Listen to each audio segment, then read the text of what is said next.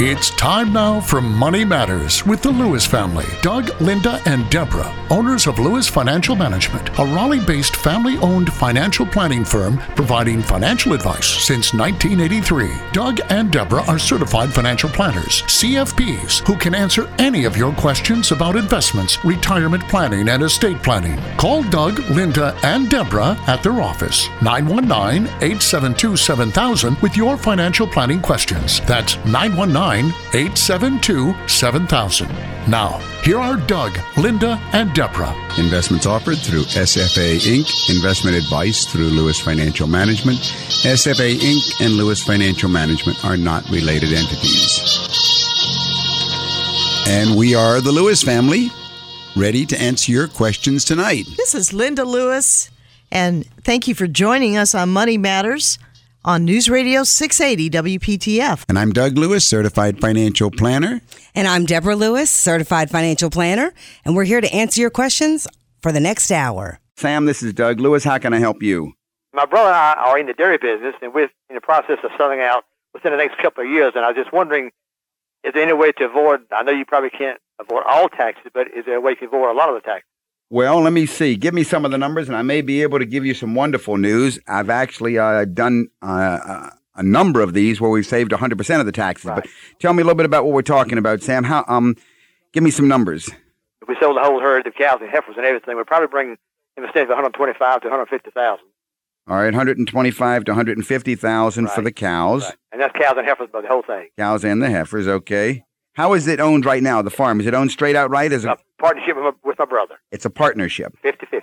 All right, and so you all file on your tax return a partnership tax return? Yes, sir.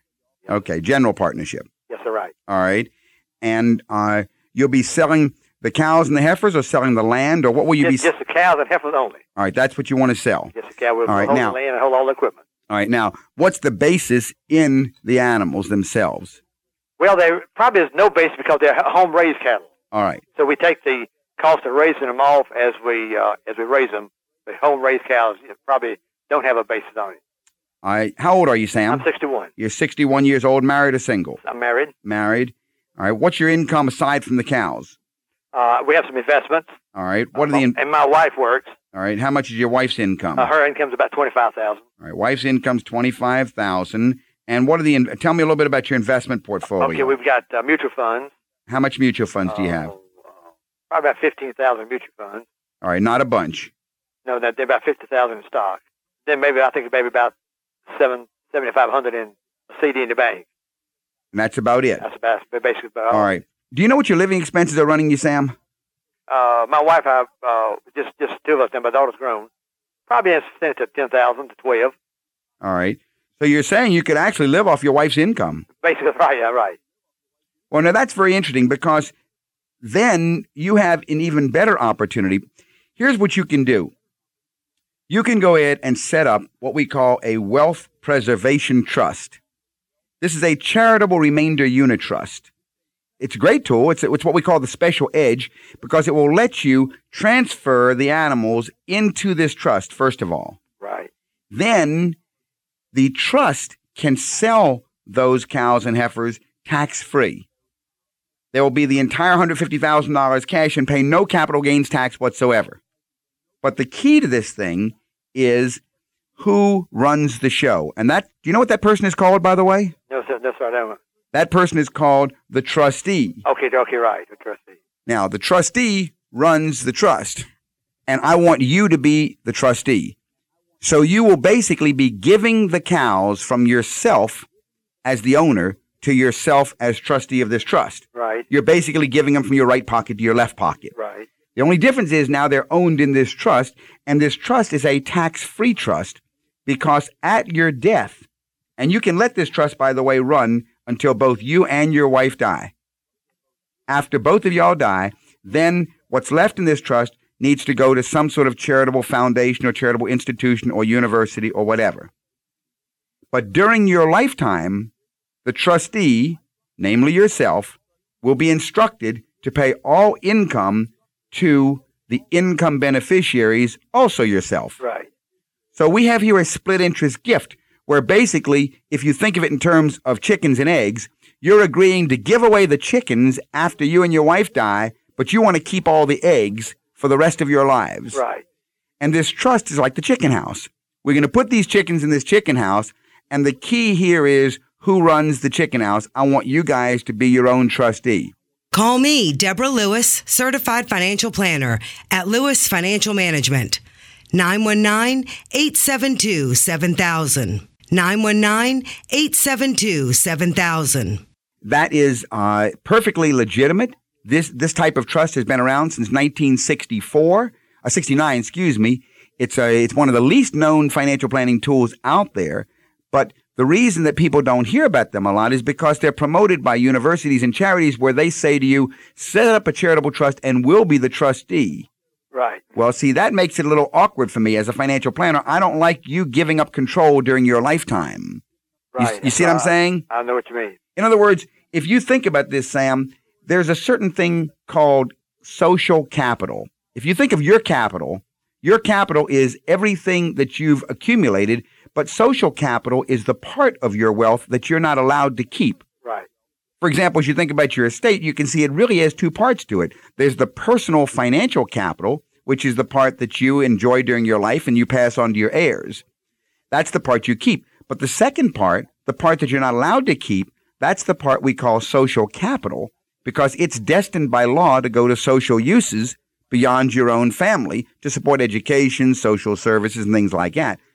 But typically, most people give up their social capital in the form of taxes and let it go at that. But what most people don't realize is you don't have to give up control of that. You are allowed by law to control that social capital, even though you can't keep it. And that gives you tremendous control. There are lots of ways you can use this thing to where you can max it out to the fullest. Right.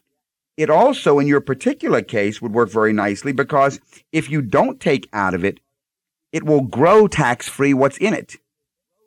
Okay, right. So benefit number one to you is you'll save capital gains tax. So the whole $150,000 will be working for you. Benefit number two is it will grow in there tax-free for as long as you want, just like an IRA or a retirement plan. And that will be very powerful. That can grow to be $1 million over your lifetime. Now, could you draw off of this trust if you need the money? Yes, indeed. As a matter of fact, you set it up in such a way that you instruct the trustee how to pay you. Right. And you can get very creative with this. But the best part, not the best part, but there's a third benefit that two more benefits I'd like to tell you about with this charitable trust. The next benefit is you get an income tax deduction this year for putting the cows into the trust. You get a tax deduction for putting the cows in the trust. Then the trust sells the cows and you avoid all the capital gains tax. That's tax benefit number two. Then during your lifetime, it grows tax-free until you take it out. That's tax benefit number three. And not only that, at your death, it avoids all estate taxes. Tax benefit number four. Do you have children, Sam? I have one daughter. One daughter. One thing some people do, if they're concerned about the children, they set up a second trust to have a life insurance policy in it that pays off at the time that the first trust ends. Okay, right. We call that a wealth replacement trust. So typically, in a case like this, you go in and you give the cows to one trust, you put the insurance in the second trust, and now it runs for the rest of your lives. At the time that both you and your wife have passed away, then what's left in the charitable trust goes to the charity, and the insurance passes tax-free to your daughter. Okay, right. If you will go ahead and call my office during the week, my wife Linda can go ahead and send you some more information about how to set these up.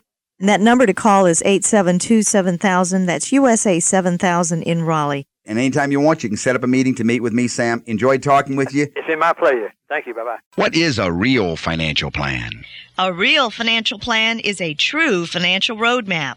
Your financial roadmap should have 13 sections. Section 1 should have all your personal data. Section 2 should cover your goals, your objectives in realistic time frames. Section 3 should identify issues and problems to be addressed in your financial roadmap. Section 4 should list all assumptions used in your financial roadmap, such as inflation, investment growth, and yield.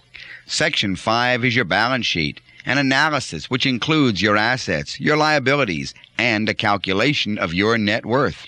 Section 6 covers cash flow management, an analysis of your income, expenses, surplus or shortfall, and how to handle your margin. Section 7 is income taxes. Are you paying too much or too little tax? What about your deductions and your credits? Section 8 covers life insurance, health insurance, nursing care insurance, and disability. Are you carrying the proper amount of insurance? And are you paying too much for what you have? Section 9 is investments. What's the proper investment portfolio for you? Which investments do you keep? Which to reposition? What about liquidity, risk tolerance, and diversification? Section 10 is financial independence or retirement planning.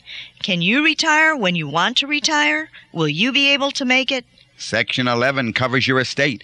How to leave your estate with the least taxes and costs to your heirs using wills and trusts. Section 12 is the recommendation section for your financial roadmap. And Section 13 is an implementation schedule, what to do and when to do it. So there you have it, the 13 sections that you should have in a real financial plan. It's your roadmap to your financial future, and you need to have one. Seek competent financial advice, and if you have any financial questions, call me at 872-7000. That's 872-7000. And remember, your financial future is at stake. Well, Doug, what's new in the area of retirement planning? Well, people want to know, when should they start saving for retirement? Well, you know, Doug, the sooner the better. And if you start early enough, setting aside even a small amount each month, you can accumulate substantial savings in the long run because of the compounding of investment earnings. That's a good point, Linda. As an example, someone, let's say, who's 35 years old, if they begin investing only $200 a month, and if they only get 8% for the next 30 years, when they're 65, that $200 a month will accumulate a nest egg of almost $250,000. That's $300,000. Right. If you start 10 years earlier, right. What's going to happen? You know what's going to happen then? That same $200 a month will grow to be $700,000. That's close to $750,000 just starting 10 years earlier at only $200 a month. However, on the flip side, for every 10 years that you delay setting aside money for retirement, you're going to have to save 3 times as much to reach your nest egg goal. You know, that sounds easy, doesn't it, Doug? It sounds easy, but unfortunately, most people put off planning for their retirement until just before retirement. A study done by the U.S. Department of Health and Human Services showed that only 1 out of 100 people retire wealthy, only 4 out of 100 are financially secure, 20 out of 100 have to keep on working, and almost 50 of them relied on Social Security as their main source of income. Some people do wonder, Doug, won't Social Security and their pension be enough to supply them in retirement? Well, Lynn, unfortunately, I have to tell you it probably will not. Social Security, a pension, a small savings account used to be enough for people because they only lived a few years beyond retirement. But now people are commonly retired living 25 or more years. And retirement has become a whole new stage of life. So for people earning $60,000, for example, Social Security will make up only 34% of their income. Right. Well, Doug, you know, other people wonder, how much money will I need for retirement? And I'm glad that people are asking that question. Unfortunately, they don't know how to get the answer. But how much money will you need? The traditional rule of thumb says people need 60 to 80% of their pre-retirement income to maintain that lifestyle after retirement. But that may not be enough if you plan to travel a lot, or if you anticipate high medical costs, or any other above-average expenses. So basically, a certified financial planner can assist you with your retirement objectives and also help you calculate exactly how much you'll need to live on each month over your expected retirement lifetime. And let's say you live to be 90 or even 100 years old. And along with that, we'd want to take into account the taxes and inflation. You know, Lynn, it's interesting you should mention the age 80 or 90 or 100, because we do have clients who are getting up in the 80 and beyond age. If you'd like further information, call us at 919-872-7000 or go to our website, DougandLinda.com. That's DougandLinda.com. Let's use an example. Let's say that you had some folks that were in their 40s. Now, let's say that their expenses were maybe around in the 50s. I can do that because actually, Linda, it wasn't long ago that I was actually working on a case for real clients, and that was their story. They were in their late 40s, and their expenses were in the 50s, and they had the opportunity to take retirement. But they wanted to know, could they make it? Well, I had to, first of all, build an inflation pattern on their living expenses, and then I had to go ahead and look at, would their assets be able to cover that? The shocking thing was that when I ran their expenses up over, and I went all the way up to age 100 to be worst case, to see how bad their need might grow to be. Right. Would you believe that they were going to have to spend almost $6 million in that lifetime? And you might think, well, gee, we used a big inflation factor on their living expenses. Do you know how much I used? How much? Only 3%. Only 3% inflation on their living expenses. Starting now, at a lifestyle of $50,000, if they were to retire, they will spend $5.8 million if they live to be 100. Now, they may not live to be 100, but the point is always you have to plan that you're going to live a lot longer than your parents did.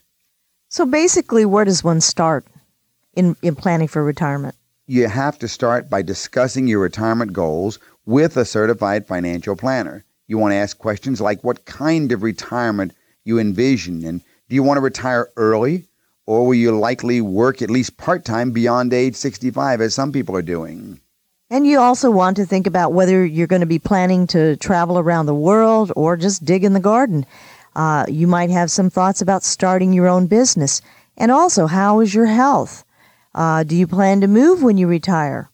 And what other financial goals you have besides retirement? The non-financial issues can be as important as the financial decisions when it comes to determining financial strategies.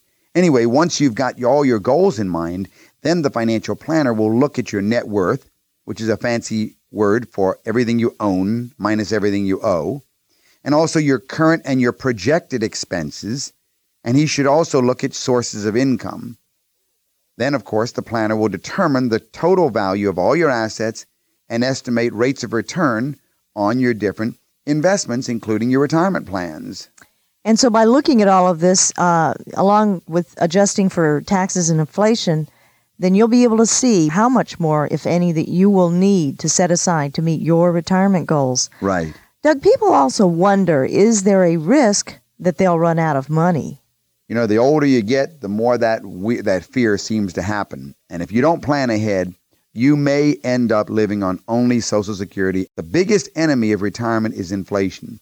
Over time, even a modest inflation can silently rob the hard-earned and hard-saved dollars of their value, and you can run out of money. For those of you that are young, listen well, because if you do not accumulate these savings over your lifetime, what may happen when you get to be in your 60s, 70s, and 80s, your children may need to support you, right, Doug? That's exactly it. We've seen some cases where, because the assets weren't there, we know some sad they're cases going to be where depleting. Families have to pitch in. Right. Children will have to help mom and dad. Well, there are several options that people can do to make their retirement dollars last. They can reduce their monthly expenses now to free up money to invest, so they can try to increase their investment income so later on they won't fall into those dilemmas. This is Deborah Lewis, certified financial planner at Lewis Financial Management. Our number at the office is 919-872-7000. Call me at 919-872-7000. Well, Joyce, this is Doug Lewis, certified financial planner. How can I help you? Doug, this has to do with estate taxes in relation to a retirement principal of All right. $500,000. Mm-hmm. Now, it's my husband.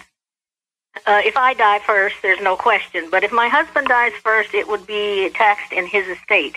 My question is... All right, let's go back for a second. What kind of retirement plan is it? It was a 403. It's all set up already. It's a 403B plan? Mm-hmm. And has he already retired? Is it his or yours? It's his, and he's retired 1 year. All right, now has he taken a rollover? Nope. It's an annuity. So he's already started to annuitize. That's right. We're getting a monthly payment. Okay.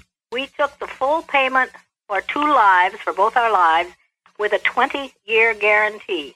Now, the question I have in mind is, if he should die first, then I will be the second annuitant and I will get the monthly payment. Will it be included in my estate, the value of it? Well, it depends.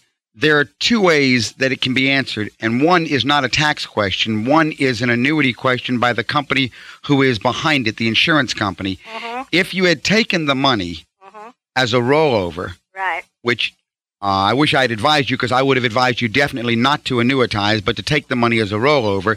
First of all, you no longer have a $500,000 403B plan. That's correct. All right, so we can forget the $500,000. But it goes down gradually. No, it doesn't go down at all. You have an income stream. You've given up the chickens and you've got the eggs. That's the difference.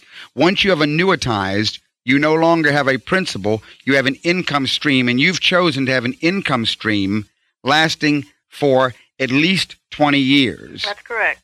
So what this means is, if it lasts for 20 years, then it can go longer than 20 years until the second one dies. Until that time, there is no taxable amount in the estate because it's an income stream. If you both were to die this year, then not his estate, especially if it depends what he has in his will, of course. But let's take it very simply. In your estate, there could be a computation, again, depending on how the insurance policy is written. It could be a discounted value of that income stream. In other words, let's say there's 19 years left of payments.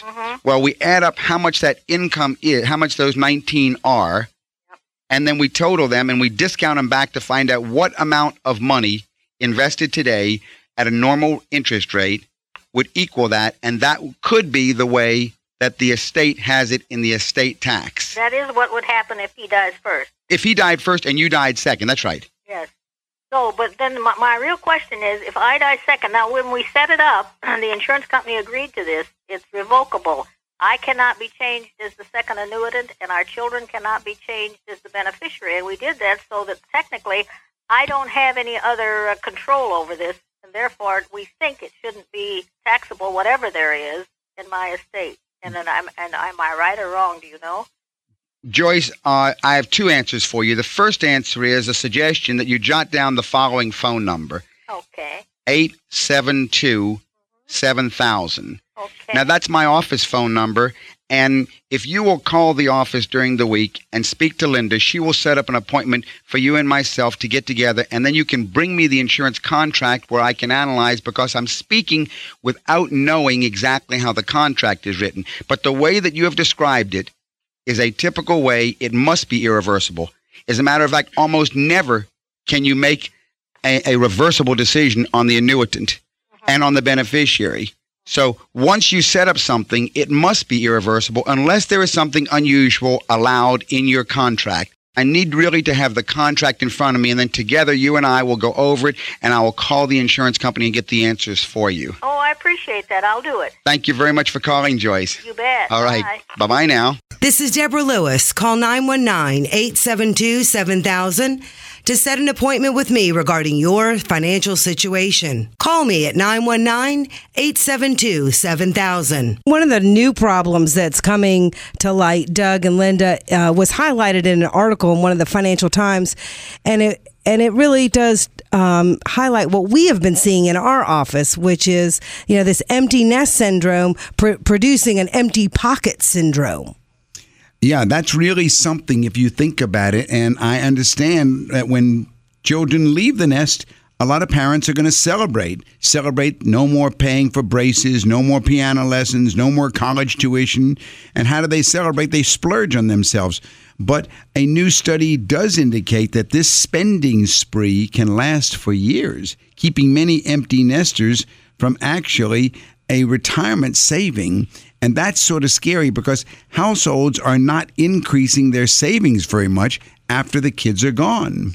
Yeah, on average, over 8 years following the departure of the last child, empty nesters increase their savings in tax-deferred 401k retirement accounts by just under 1 percentage point of income. Isn't that terrible? That really is. But you know what? It's what we see a lot of, and it's one of the quick fixes that we can take care of is just to refocus people. That's right. Because that is true. Because without this, you're at risk of being unable to maintain your standard of living after you stop working, and nobody wants that. That's right. That's right. For empty nesters, the urge to splurge is understandable. Yes, it is.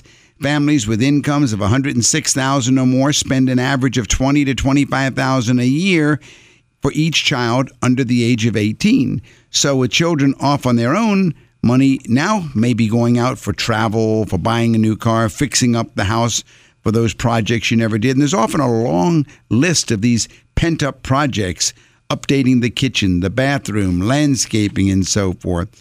And, you know, it's sort of scary because the average cost of the empty nesters' clients' home improvements is now up to $35,000.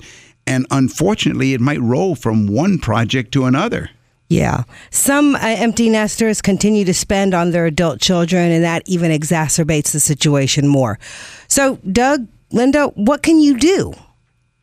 Well, it's very important to compile a budget for consumers based on their past spending and their spending patterns. And then we need to alert them when they're in danger of exceeding their specific thresholds. So, Doug, you were talking earlier to the last caller about not required minimum distribution, the RMEs. That's right. Knowing what your expenses are. Exactly. You got to know what are those recurring monthly expenses. You're paying your mortgage. You're paying the utilities. You got to pay for water and sewer. And once you've got that down and got your RMEs, then you're making your saving automatic. You schedule transfers from your bank straight to your brokerage firm or to your mutual fund using what we call a Pay Yourself First plan, setting up automated transfers months before you become the empty nester is going to help you transition from the stage of not having the empty nest to having the empty nest, and all of a sudden you're going to be increasing your chance of reaching financial independence. Absolutely. Call me, Deborah Lewis, certified financial planner at Lewis Financial Management. Call me at 919-872-7000. 919-872-7000. Well, what else is new in the world of cash flow planning, y'all? Well, you know where we are, North Carolina. You know, there's some tips that are often given out there, and U.S. News had a good list. But what intrigued me about this was some of the list was just merely about, and I pulled it out, perks on improving your finances because good habits enhance your life long before you decide to retire. And many have been working hard to speed up their journey towards financial freedom for the better part of their career. So if you're listening, you might want to know. There are ways, if you're on your way to early retirement, that alone feels good. But pursuing financial independence is worth all the effort. And there are many side benefits along the way. So here's some of the perks. You learn how to invest more efficiently. I know this is many of our clients' experience. Once you start to save, compound interest will do much of the work of building wealth on your behalf. Isn't that interesting? That you don't have to wait to get the benefit because there is a benefit along the way. Over time, you can find other ways to help your wealth grow faster. You know, you become an active investor. Interested in beating indexes or markets by choosing mutual fund managers who have track records of beating indexes. So you are increasing your knowledge about investing along the way, and this helps boost your returns along the way. That's right. You feel more relaxed about work. When you've saved enough money to sustain your lifestyle, you have the freedom to quit your job whenever it gets too stressful or irritating. Unless you work for your parents. The freedom to walk away from a job you dislike begins well before you have enough money to permanently retire. And that's great. A lot of our clients say that. You know, when you know that your family won't need to downgrade their lifestyle if you leave a position, then you know you've already saved enough so that even if you didn't have enough to retire, you would have enough to move on. And this is the benefit of not living paycheck to paycheck. You won't feel the pressure to accept just any job. You'll be able to choose a job that you really want to work at. Yes, so you've got these perks. These perks like learning how to invest more efficiently, yes, indeed, and feeling more relaxed about work, yes, indeed. And then a third perk is that your confidence will grow along with your nest egg. Financial freedom starts to enter your life long before you're fully financially independent. When you're on your way toward building a nest egg, you'll feel less upset about little setbacks because you know you can easily make it up. And this ability to remain positive when encountering the challenges that are going to seep in to your life, it spills over positively to your relationship, strengthening the bonds between you and those that you care about. That's right. Reaching financial freedom can take years of disciplined savings, but you get to reap the rewards long before you officially retire. So, in conclusion, the role of your financial planner is to encourage you in monitoring your progress and reminding you of what your goals are that you established in the beginning after all, right? Perfectly said, Linda. This is Deborah Lewis of Lewis Financial Management. Call us at 919-872-7000 to speak about your situation and to set up an appointment. 919-872-7000. Pat, how can I help you? Yes, I hold a mortgage on my child's home. Okay. And now, when you say you hold the mortgage, you are the lender? Yes. Okay. And I'm interested now in making out a will, and at the time of when my husband and I die, I would like that mortgage to be forgiven, not to be included in inheritance, any balance. Do you understand what I mean? Right. And I would like to know how to go about doing that. I have no idea how. Let me ask you a question. First of all, how many children do you have, Pat? 2. You have 2 children? Yeah. All right. And how are you leaving your estate? How does your will read right now? We don't have one right now. Ooh, bad news. That's why I'm trying to set one up right now. Very good girl. That's a naughty, naughty, naughty. We should not be walking around with no wills today. Okay? Especially, and you're very right, because right now, the laws of intestacy. Now, I presume, you said we, so I presume you're married? Yes. Okay. Right now, the laws of intestacy would go ahead and govern your estate if you died. But the first question comes, how much do you own versus how much do your husband own? Do you want it all to go to your husband and then to your children and so forth? If you die, do you want the mortgage to continue to be paid to your husband? Yes. All right. So you don't mean at your death. You mean at your husband and your death. Right. Okay. You need to go ahead and set up, first of all, you have to have a will. Right. Second of all, you do want to go ahead. What's the value of your estate, by the way? Combined estate. It's over $500,000. Including life insurance? Yes. Okay. What you want to do, first of all, is you want to go ahead and have approximately half of your estate, half of your assets in your name and half in his name.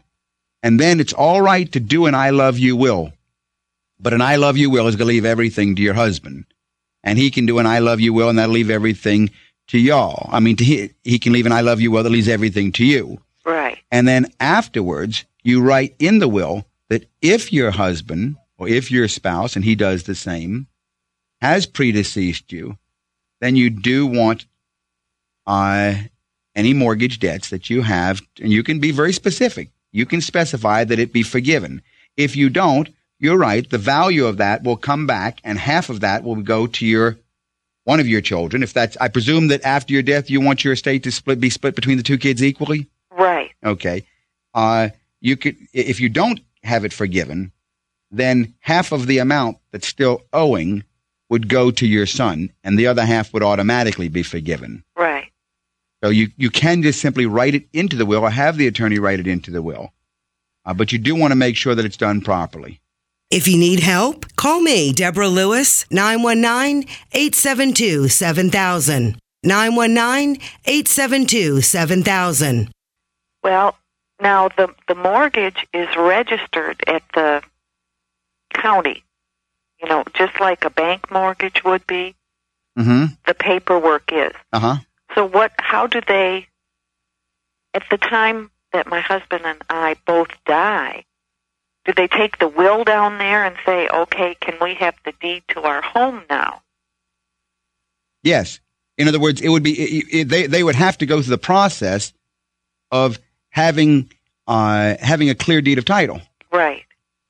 And according to the provisions of the will, that's what a real estate attorney would be able to do for you at that time. I see. Because he would basically be marked paid in full. I see. You see what I mean? But there's no taxes on that forgiveness. Is that correct? Well, income taxes. State tax.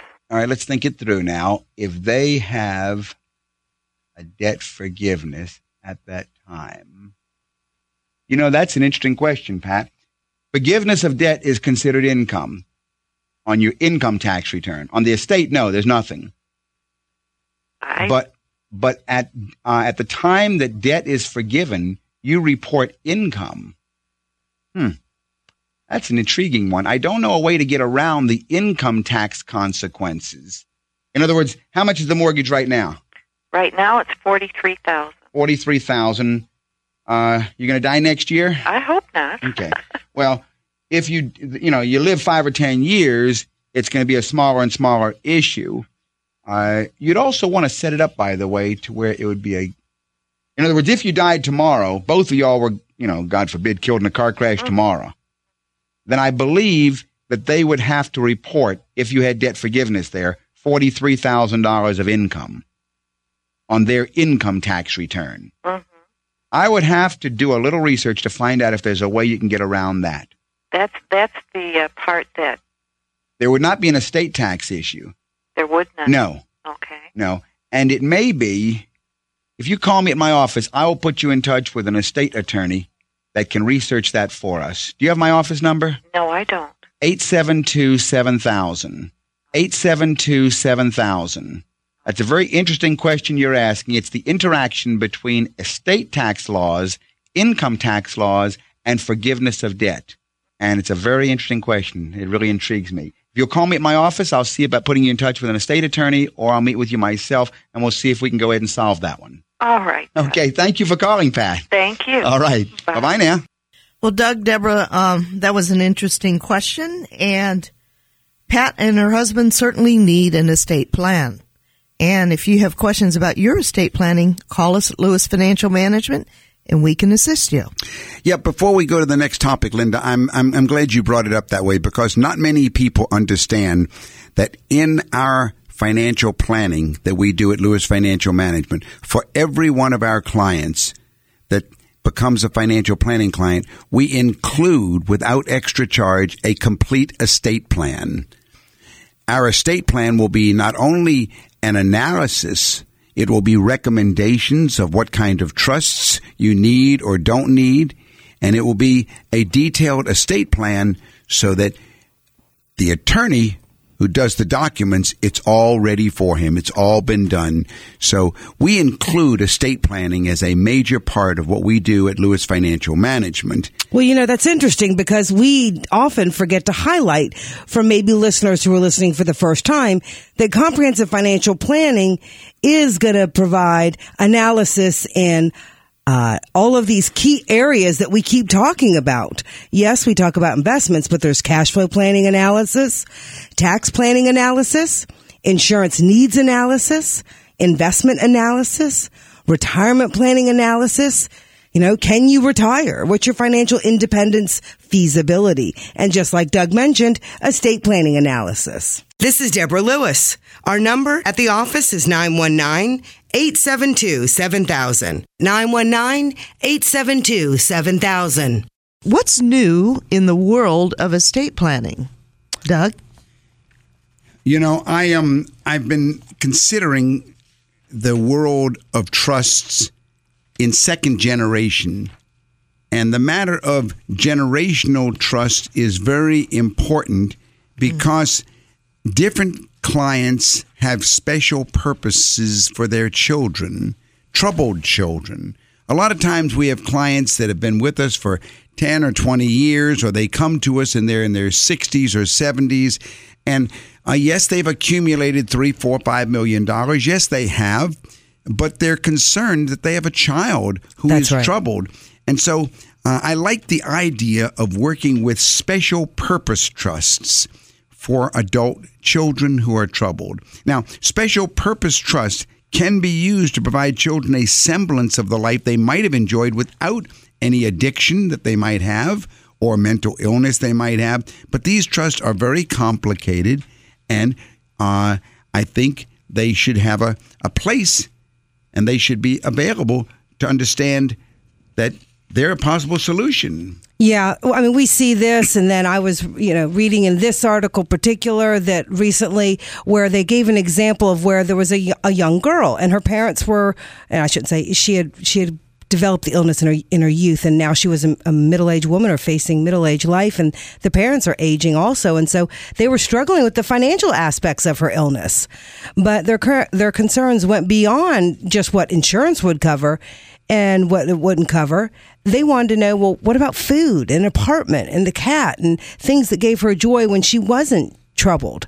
And they also needed, to find someone to replace them when they were gone. So knowing that would be tough, they also, they had to deal with that and a lot of other issues that normally when you're talking about inheritance and trusts, you may not have to consider. Yes.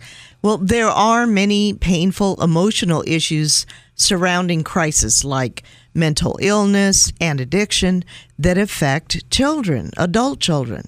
But there are concrete financial steps that parents can take that won't worsen their child's condition, that won't enable their child's addiction, or in the case of mental illness, run afoul of limitations on the number of assets that a person can have and then still qualify for government benefits.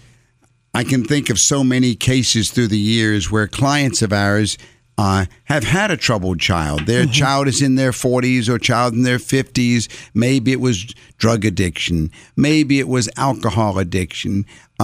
Maybe it was some breakdown. But they're really scared. What do? I can't just go ahead and leave a huge $3 million, $4 million estate to this 45-year-old child of mine.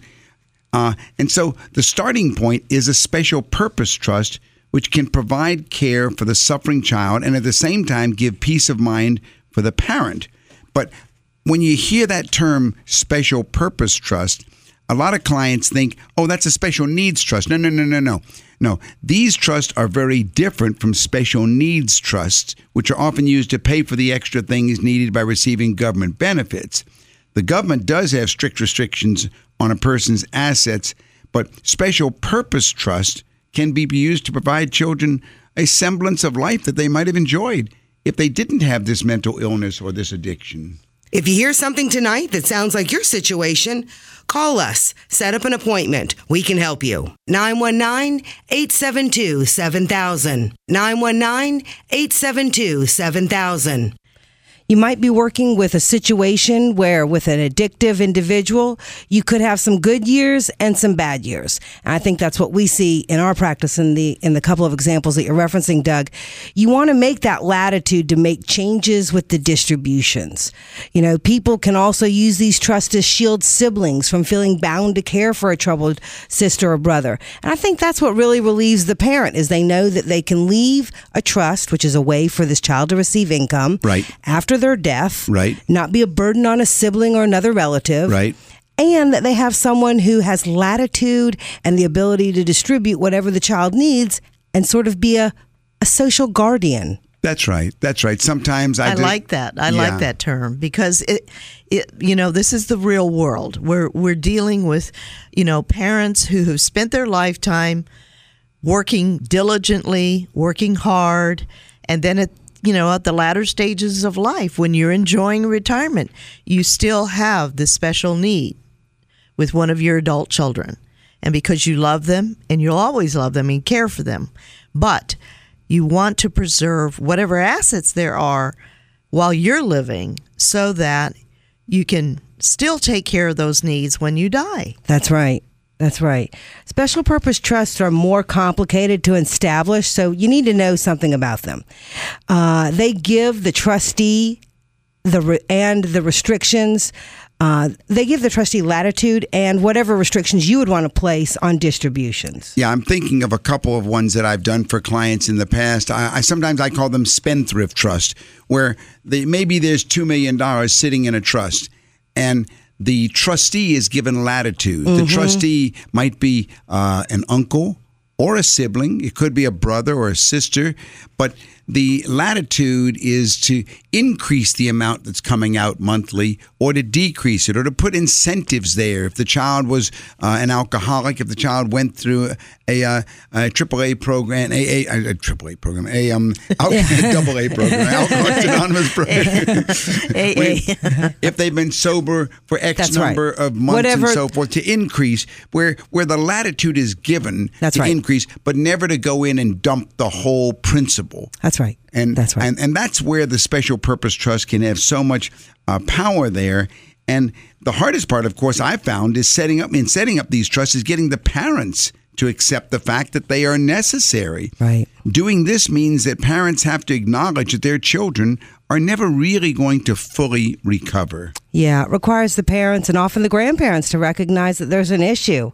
But the recognition of the issue is a lot tougher with this group. But once it's, gotten over, this really allows, them to move on. Because when people are usually dealing with this, it's with a developmentally disabled person like autism or any of the examples that we all know. In that case, you see it at birth and you just plan accordingly. This is different. Usually there's a stigma that's wrapped around mental illness like schizophrenia or stigma wrapped around drug addiction. So they need to ensure that there is flexibility in any plan, and you don't necessarily know what you'll need in the future based on today. But you do need to have distribution advisors for their trusts. And a distribution advisor, like a social worker with specialized training, can assess the child's general well-being. And the key to making all this work is proximity to the person. That's tough for a corporate trustee. Yeah, I don't want a corporate trustee in a trust like this. So even if you're close, you don't have enough time to spend with that person to make the perfect judgment. Yeah, you should write very specific criteria for distributions into the trust documents, like staying on medication or being sober for a certain amount of time. And if those markers are met, then the child might even be able to become co-trustee of the trust.